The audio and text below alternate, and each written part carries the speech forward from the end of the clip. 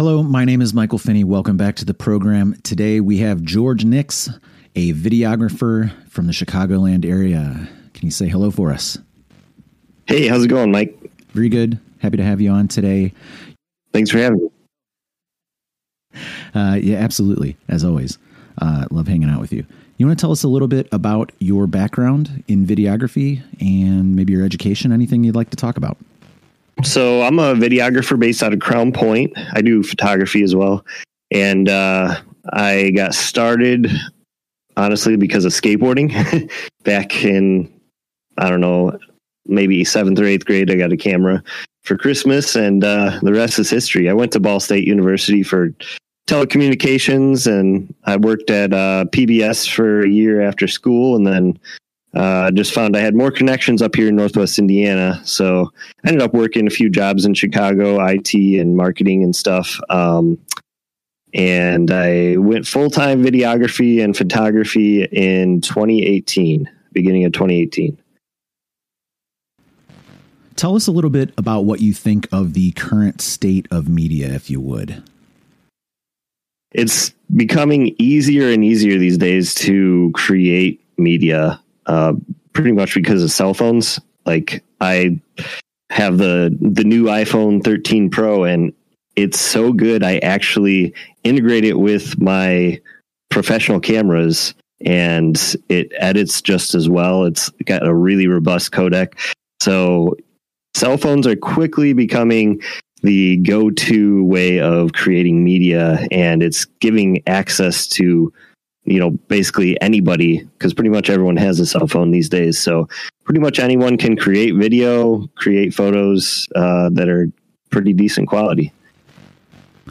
Who are some of your favorite video producers that are utilizing smartphones or talent? You know what I mean? Either one. You can be technical, or you could be more on the in front of the camera side.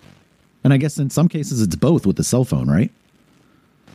Yeah, I mean, I can't tell these days what's being produced on a cell phone versus what's being produced on like professional cameras. So I don't really know like who's using cell phones and who's using professional stuff. Some of my favorite people around here are Real Video Production Company, but I don't think that they use phones for their stuff. But yeah, I mean, I don't necessarily like follow a whole lot of creators. I kind of just take my own path. I like Peter McKinnon on YouTube, and Maddie Hapoya. Those guys are pretty cool. They're kind of some of my inspiration over the years, and even Maddie is like talking about now how the cell phones have caught up with like DSLR mirrorless type cameras. So yeah, like, I don't know how much they actually film with their phone and how much they film with their DSLRs. I know that there's a fair amount of mixture in there. But like I said, it's so good now, I can't tell the difference just like watching a random video on YouTube or anything like that. It's pretty impressive how democratized content creation has gotten over the years, don't you think? Yeah, like anybody can create a channel about anything. So it's pretty neat. Think about, I don't know what you did necessarily in college for courses, specifically if you had like television production or anything like that. But I remember, when I went to school, there was a television course, and you actually basically had a TV studio production experience. A lot of that stuff, even when I was taking it, was feeling pretty obsolete at that point in time.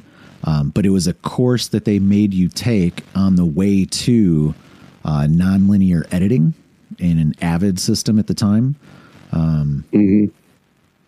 What do you think about some of those skills? Have they been valuable to you throughout your career, or have you basically operated as a one-man show? Well, I think those kind of classes I did take, more studio type classes where we're in studio doing, random productions and things like that. And then I did a lot of projects where I was like running around out in the field, like making mini documentaries. And so I think that like that was a good experience, but in terms of like the equipment and how to use it and things like that, it's completely different. Because when I was in school, let's see, I graduated Ball State in 2012, and we were using PD150s, Sony PD150s with mini DV, like still on tapes. It's a digital file, but it's on a tape, so you have to like use FireWire to transfer it and stuff. So that was like SD, so like didn't even have HD stuff. So it's kind of crazy to think how far we came, just since then. In the last 10 years, just how different production is. And honestly, the thing that kept me up to date with everything is YouTube. I probably learned more on YouTube than I ever did in college in terms of like technical aspects, how to use equipment, what types of equipment you need for what types of projects and things like that. YouTube has been invaluable for that. But more than anything, what I learned in college that I still use today is like how to tell a story. That's something that was like ingrained in me in college, is that it's like story trumps all. So don't worry about what camera you have or what equipment you have. You can use a cell phone, you can use whatever you have. As long as you have a good story, people are going to watch and listen. And I personally think audio is a little more important than the video quality. But yeah, like the other big thing that I think I took away from college was like the business side of things. Just taking business classes and learning like media law and things like that have definitely been, I'd say, more important on the business end than, how to create a cool video. That's pretty interesting. It is always just the weaknesses, right, in our perspective that need to be filled, that need to be gapped, right? You are already passionate about video or audio, but some of those other places, it's critical to make sure that you shore that stuff up. You're also a video producer. You produce some kind of technical type of stuff where you review content, or not review content, but where you review cameras and techniques and things like that too, right? Yeah, I have a YouTube channel. It's just my name, George Niksch, Niksch. But yeah, that's, I'm not sure which direction I'm going with that, because I started off kind of reviewing the Lumix cameras, because that's what I shoot on, is Panasonic Lumix cameras, and those videos get a decent amount of views. But I kind of, it's not fun making those. So I stopped really doing like the tech review type stuff. And I'm leaning a lot more heavily into tips and tricks, because I think that's more useful than like, does this camera have better autofocus than this camera? Like that stuff doesn't really matter to me. It's not fun to make. There's other people who are going to make those videos, but my channel's more focused on now just maybe which gear I use, but not specifically giving reviews of that gear. And then also giving tips and tricks. Like one of my biggest videos is just how to record a band outside, recording video and audio for the band outside on a windy day. That one got like 10,000 views.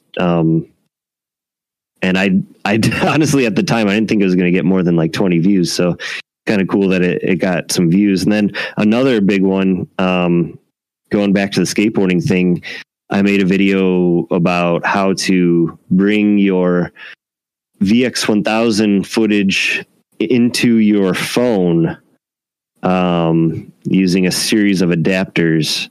And that one got a ton of views too, like probably 10,000 views as well. And that, I think that one actually got picked up because some skateboarder put it on their blog somewhere. I didn't even realize that. One of my friends sent me the blog, and I was like, "Oh, hey, look at that! That's my video on there." Yeah, that's awesome. But yeah, so I don't know. I just like to give back to the videography and photography community by sharing my tips and tricks that I've learned along the way.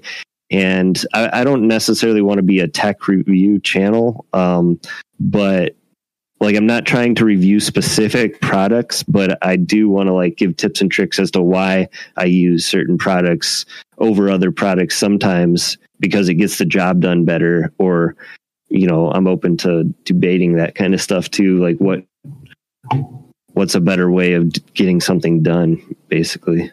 Do you have a tip or a trick that you'd like to share for people starting out in video? I don't know. If you're starting out in video, my biggest thing to you guys would be use your phone. If you can't afford a professional camera, just use whatever you have and try to tell a story with it. That's the biggest tip I can tell you is nobody's going to watch like a series of cool shots if there's no story behind it. So make sure you're telling, and you don't have to necessarily do an interview to tell the story. I do that a lot. I do a ton of interviews for my work. Like that's just kind of a good way to get to know somebody. But any video you make, you can tell a story by using like using your close-ups and your wide shots in a way that like drives the action. So if you have a wide shot of somebody walking up to the door, then you have a close-up of them turning that door handle, and then like a wide shot entering the room, and then maybe like, you know, just use your close-ups to drive the action. You know, tying your shoe, whatever, like just whenever there's some kind of detail, use your close-up and bounce back and forth between wide and close, because it keeps the viewer's attention, and it's just a really good way to tell the story without even having any dialogue. Yeah, that's great. Perfect. Thank you. So what do you like about the 10-step program specifically? I mean, I'm obviously partial to the video portion of the 10-step program because that's kind of where my background is. And I do think that like every business needs videos. Every business needs to have a way to market themselves. It doesn't hurt to have like a 30-second montage video that shows off your business. But again, like, you shouldn't just have a series of fun shots. You should also tell a story within that series of fun shots showing your business. And that story can be as simple as just like one person's mission to go eat at your restaurant or whatever, you know, something like that. You show that they're hungry, you show them coming in, show them having a good time, basically. And then I do also recommend testimonial videos. It kind of depends on the business, but most businesses benefit from testimonial videos as well.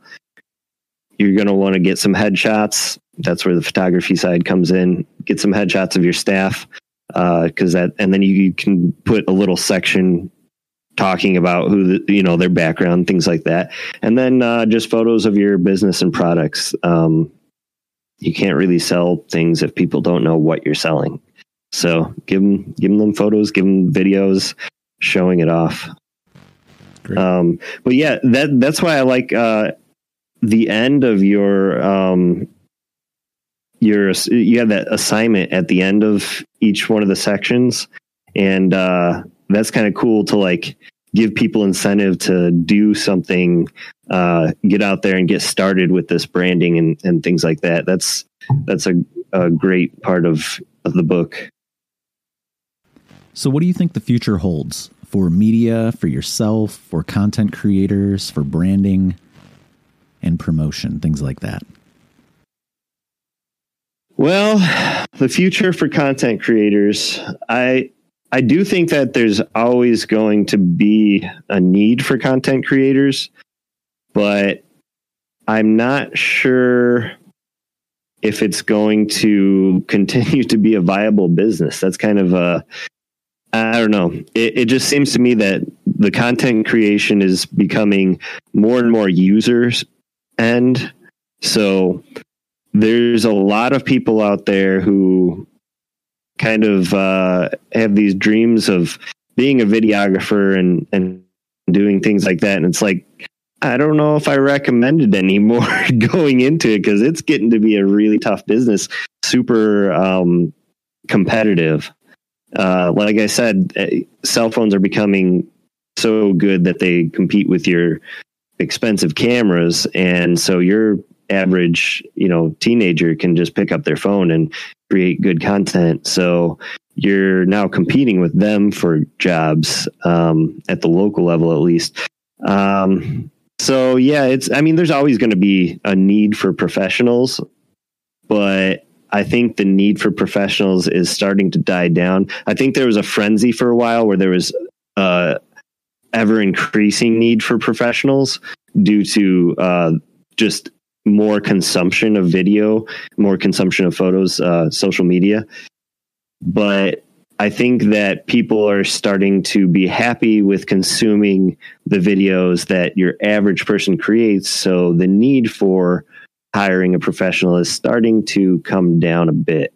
I still recommend hiring a professional for your business, at least to have that like initial website created. Go ahead and hire somebody to do a professional about me video, some testimonials and headshots and things like that.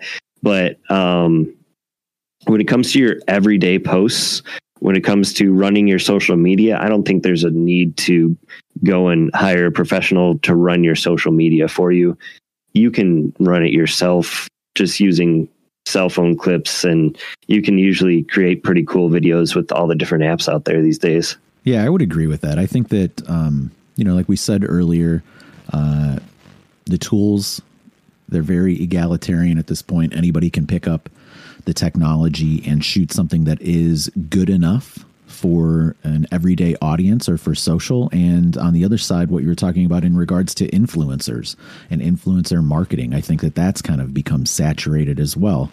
I don't think that it's going to go away, but I also don't think that it is going to scale down to a local level. And I do want to see more investment into local and regional business as opposed to, massive corporations or international holding companies that don't have a vested interest in our communities beyond, subscription services. That's just my opinion. Yeah, definitely. I 100% agree. Well, George, hey, thanks for joining me today. It's been a great conversation. I appreciate you taking the time. Awesome. Yeah, thanks for having me on. Absolutely.